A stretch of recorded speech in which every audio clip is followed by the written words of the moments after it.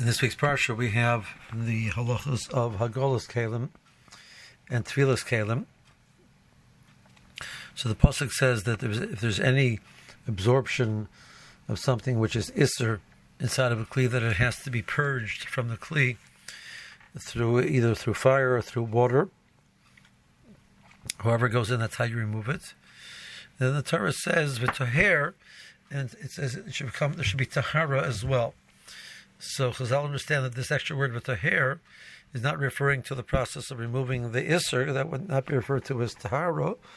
It's referring to a separate halacha, that there's a requirement of tevilas kelim, of that the keli has to go into the mikvah. The pasuk says ach b'meinida, so Chazal darshan that it has to be the amount of water that a woman would use for tefillah, which is 40 saw. So as opposed to a keli which is tamei, in the time of the Beis Hamikdash when the kelim had to be b'tahara, so the tefillah for a keli of that sort can be a revius, as long as it's large enough for the keli to be submerged at one time.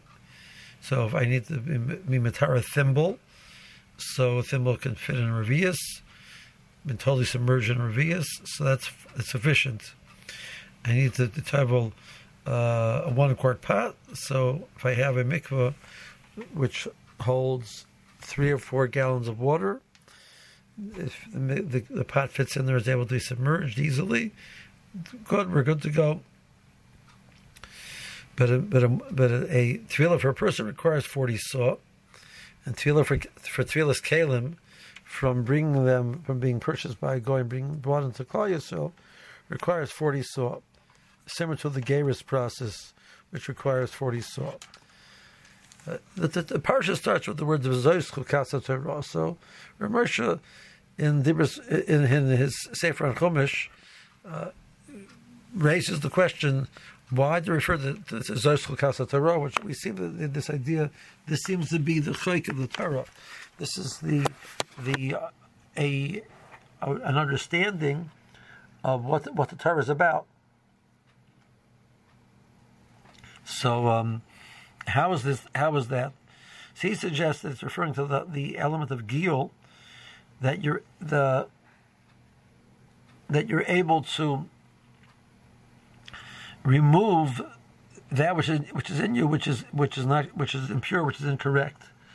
You have a process of giyul, and you're able to remove it, and so this is the foundation of Torah in that sense, that there is a process of removing the things which are inside of you. So maybe we can borrow that thought. So maybe the Zoyschul Kasa Torah is referring to the element of tevilah, that a kli which is used to prepare food or to eat food on in Klal Yisrael has to have a purity. It's a purity not just from tum and tahara, but it's a purity of making this item from being usher to being mutter, or being something which is inappropriate to use to something which is appropriate to use. And that the yesod of all physical things, that they can become a vessel for tahara, a vessel for a vehicle of kedusha, that achila can be something which is a vehicle of kedusha, was an extraordinary idea that the Torah is introducing into the world.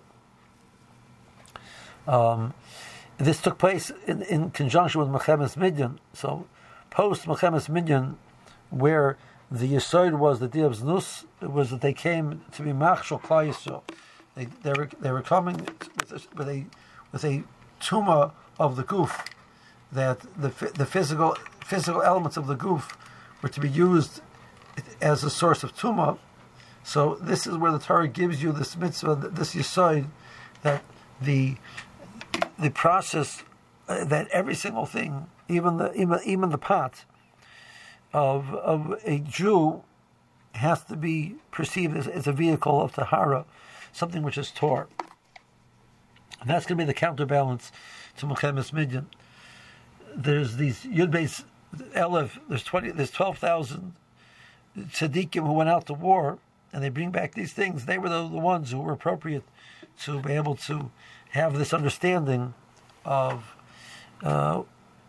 what is the relationship the Torah has towards the physical, and they are the ones who were given this mitzvah of not only purging the Isser which is there, but creating, as it were, a new way and a new vehicle of how to relate to Achila.